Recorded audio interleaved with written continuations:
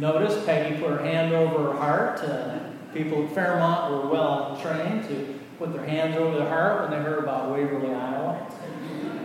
I grew up there my whole growing up. My parents died there. I have family in the area and stay in touch with the great class of 1968.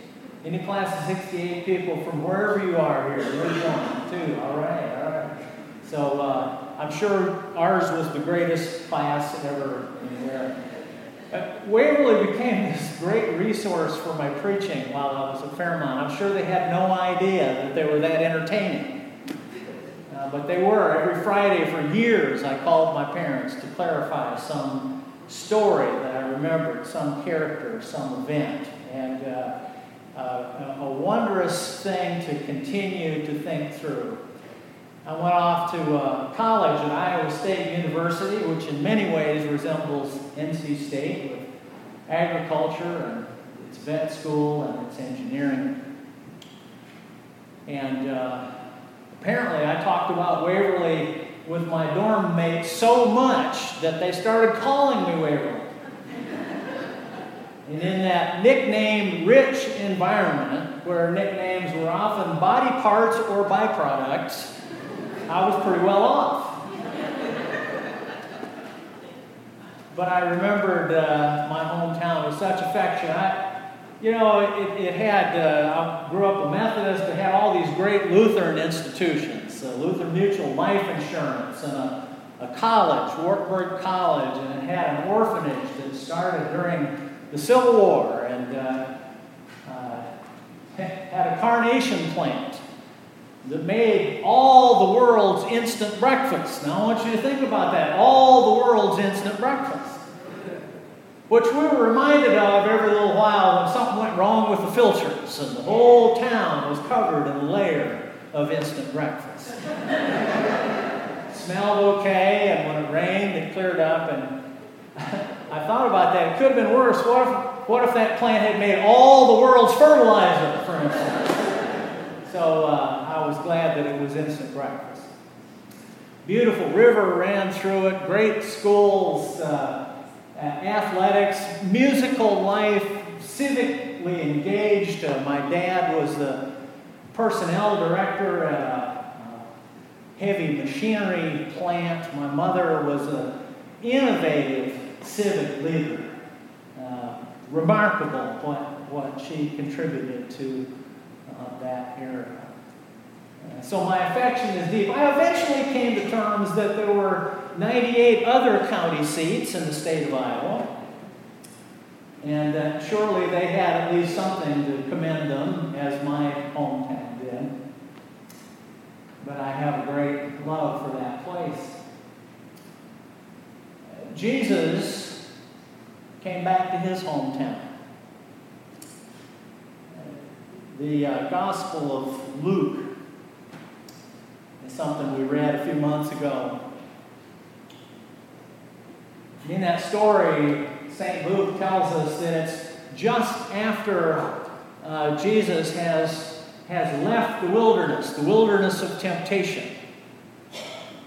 I was in Israel a couple of winters ago, and they point up the hill at a monastery and say, there it is, there's the mount of there it is, the mount of temptation. I'm not sure how they know, but that's what they say. He's just back from there, filled with the Holy Spirit, Luke says, and he makes his way to Galilee, which is his home region. And also a forgotten, ignored, even looked down upon part of Israel. One source says about 15% of the people in Galilee lived in caves or holes. Homeless, we'd say. Very poor. Very poor. Small villages built around families. Very, very little economic activity. Scratching out whatever living they could. That's home for Jesus. The little town of Nazareth. He makes his way home, and there's been a report that has preceded him. You could say his fame preceded him. Everybody's talking about Jesus when he gets there. And on the Sabbath day, it says he goes to the synagogue, as was his and their custom. Now remember, synagogues are not the same as the temple. There was only one temple. That's in Jerusalem. That's the only place you could make sacrifices. People went once a year, maybe once a lifetime from somewhere in the world. Generally, the Passover was the big one. Pentecost was big. Some other feasts and festivals were big. But this is a synagogue. This is the answer to the diaspora, the dispersion across not just Israel, but the entire ancient Near East. And these were less like church than they were like teaching points, places where people went to learn, to have a lesson. And it is on such a day. And I don't even know whether there was a rabbi in charge who handed him the scroll of Isaiah.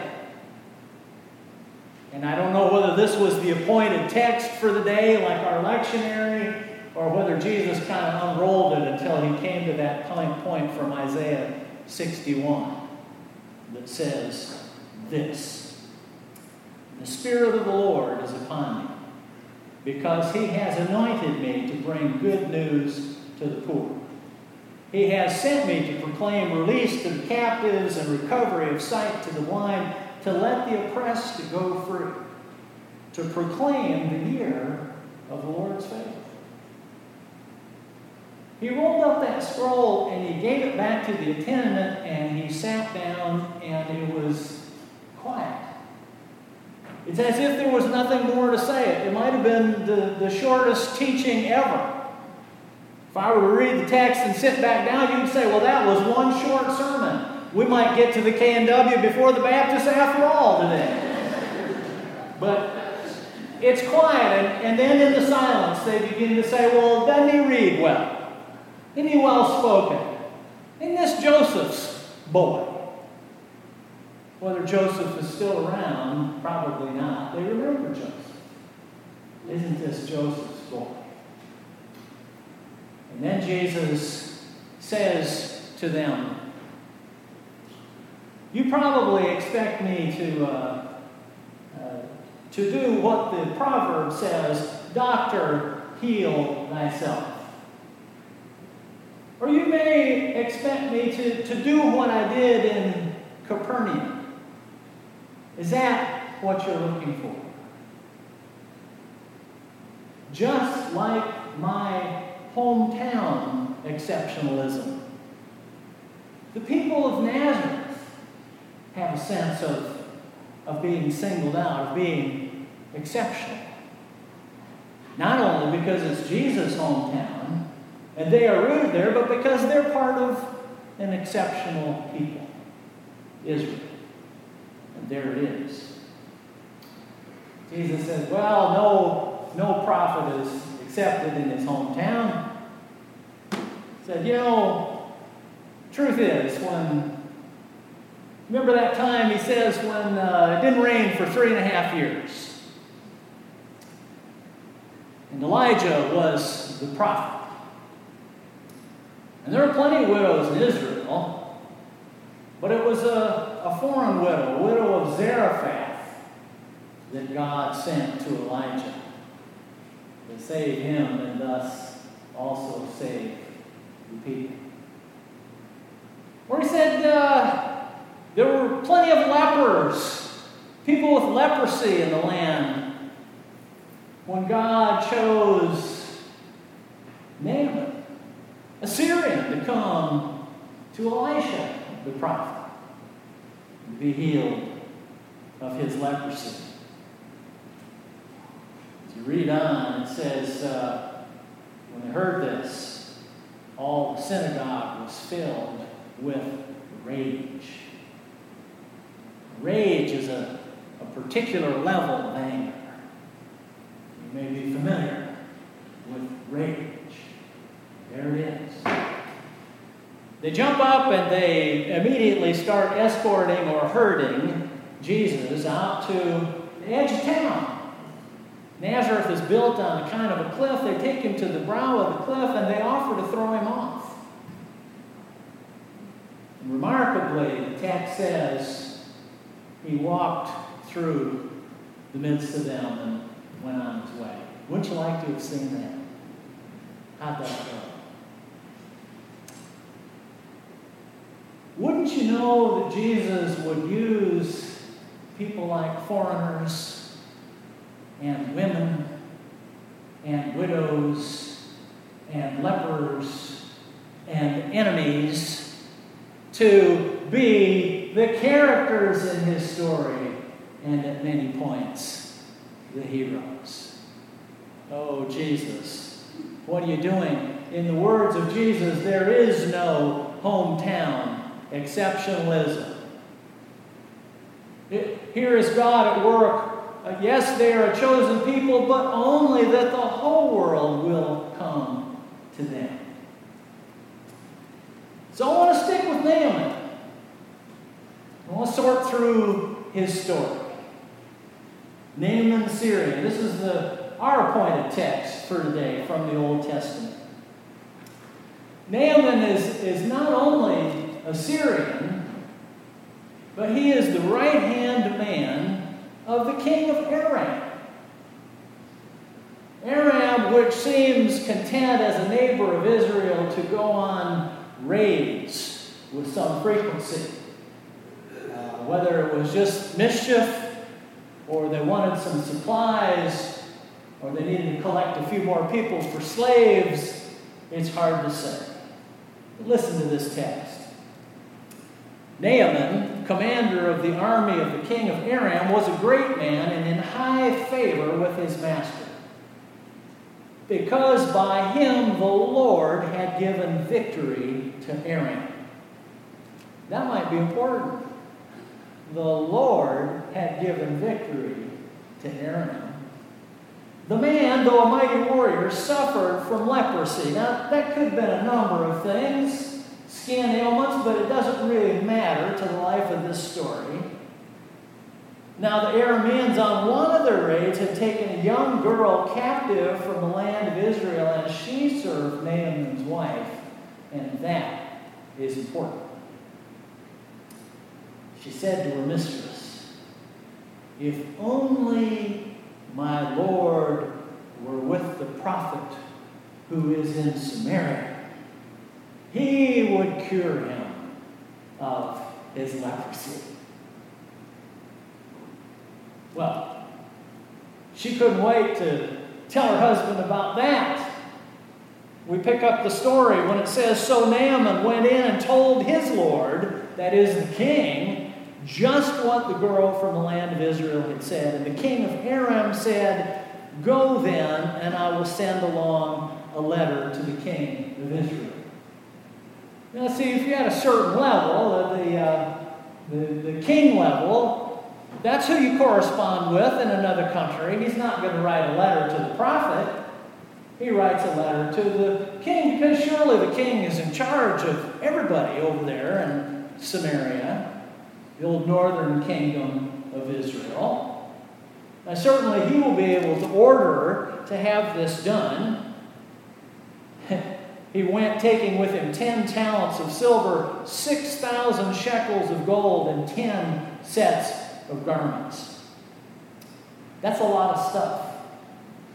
You know, when you wanted to get the attention of another king, you could do a couple things. One was attack. That always got their attention. The other one was take them gifts. Give them stuff. And this is a lot of stuff. 10 talents. That's a huge measure of weight. I wish I had looked that up. A huge measure of weight. Silver, 6,000 shekels. Another measure of weight of gold. And 10 sets of garments. Now remember, we're on the commander and king level. So this is not t-shirt and shorts. This is something extra. And all of these are born. And the king freaks out when he gets this letter.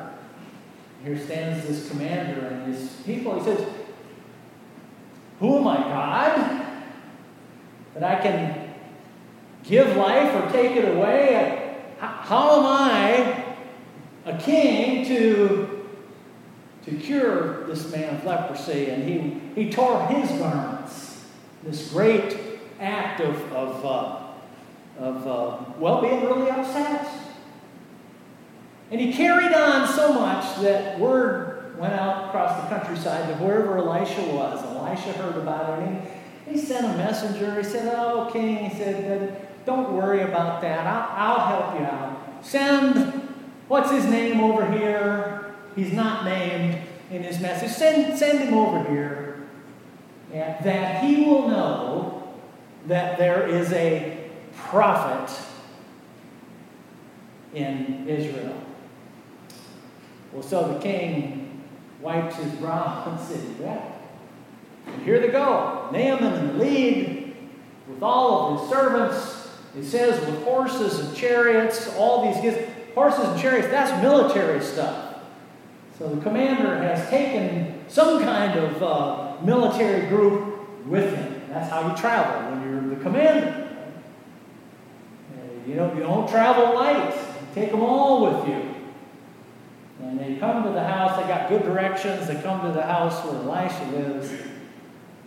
And Elisha sends a messenger out to this great commander.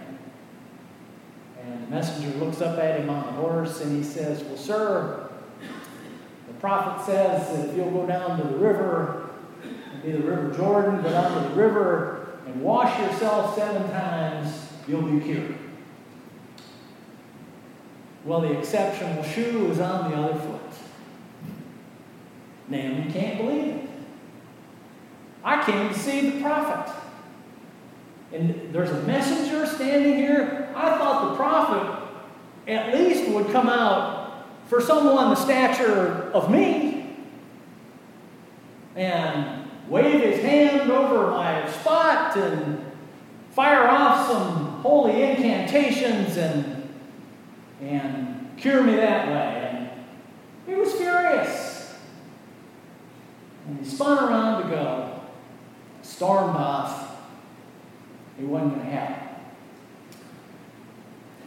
But it's his servants, his slaves, that run after him. Say, "Wait a minute. Wait a minute. Sir, O noble one, if the prophet had asked you to do something difficult, would you not have done that?"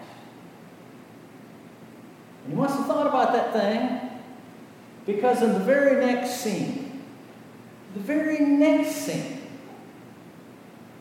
Naaman is down by the riverside, washing himself 7 times in the waters of the Jordan. I left out one of his complaints as he stormed off. He said, "I saw that river on the way over. We got at least 2 rivers back home better than that. Abana and Farpar. If I needed a bath, I could have stood there." Here he is, down by the riverside, washing himself 7 times. And the story says he was made clean. It takes it another level. It says his skin was like that of a young boy. Wow. Once again, there is no person exceptional enough for the prophet to apparently come out in person and do what needs to be done, for it's part of a larger framework of the work of God that is for everybody. It's for a foreigner. It's for an enemy who leads these raids in and out of Israel. It's for an enslaver who takes back with him some of their people. It's for a Gentile, a non-Jew. And by the prophet, God heals even him. That's who Jesus names. The people knew all about that story, and it enraged them yet again. We've just been through a week of American celebration, in many ways looking at our American exceptionalism. Oh, I watched the Carole King special the other night from D.C. What great talent. Good to see the Muppets again. Been a while since I was with the Muppets, Sesame Street crowd. And again, we name these gifts of our country, but we have never looked in the eye what it is that we did to be here. Now, the Founding Fathers had a lot of it right. Declaration of Independence, Constitution, first 10 amendments, and yet it was that 14th Amendment, the 14th Amendment that began to move us past what it is that we had done with the removal of the native peoples and the enslavement for centuries of African peoples. We don't want to look that in the eye. I hope it's not too late to look at that and say, yeah, that is part of how we got here, and we need to own up to that. You know, my hometown, I don't know that, and it could have been, I don't know that anybody had slaves. By the time I came along in 1950, a year later, I moved to Waverly. I don't know, I never heard of anybody in the area that had slaves, but there were none of the native tribes left in that area. The closest one, the Meskwaki, had staked their whole livelihood on a casino. That's what they've done. That's how they now survive, how they subsist. So it's worth reflection on that, to know that, what that's really about. But this 14th Amendment, no state shall make or enforce any law which shall abridge the privileges or immunities of citizens of the United States, nor shall any state deprive any person, of life, liberty, or property without due process of law, nor deny to any person within its jurisdiction the equal protection of the laws. We've got a ways to go.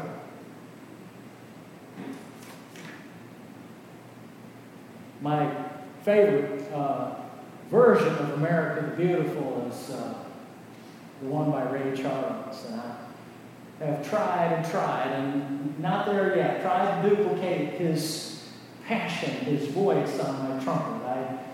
In an upstairs room, I work on that a lot.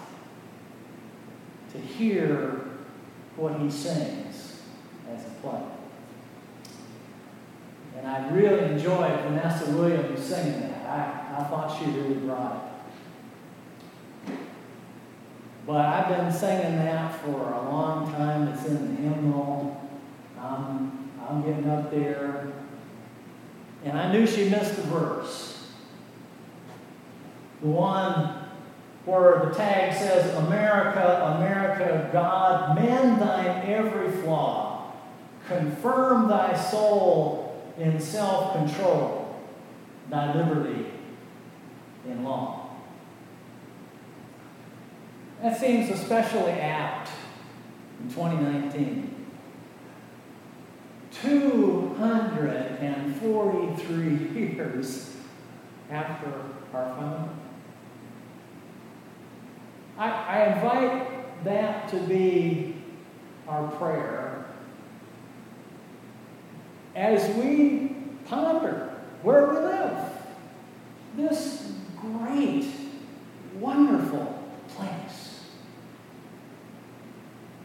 I invite us to pray boldly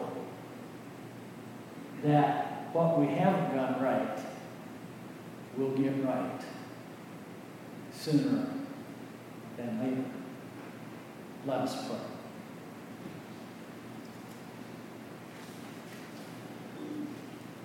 Oh God, our help in ages past, our help for years to come, our shelter from the stormy blasts, and our eternal home. We're thankful for your blessings that have poured out on us, we the people, who have struggled and have been refined in every sort of way. We know our work is not done. It's an utter gratitude that we name your blessings for us. And it's in confession that we name the exceptionalism on which we have stood that simply will not hold up.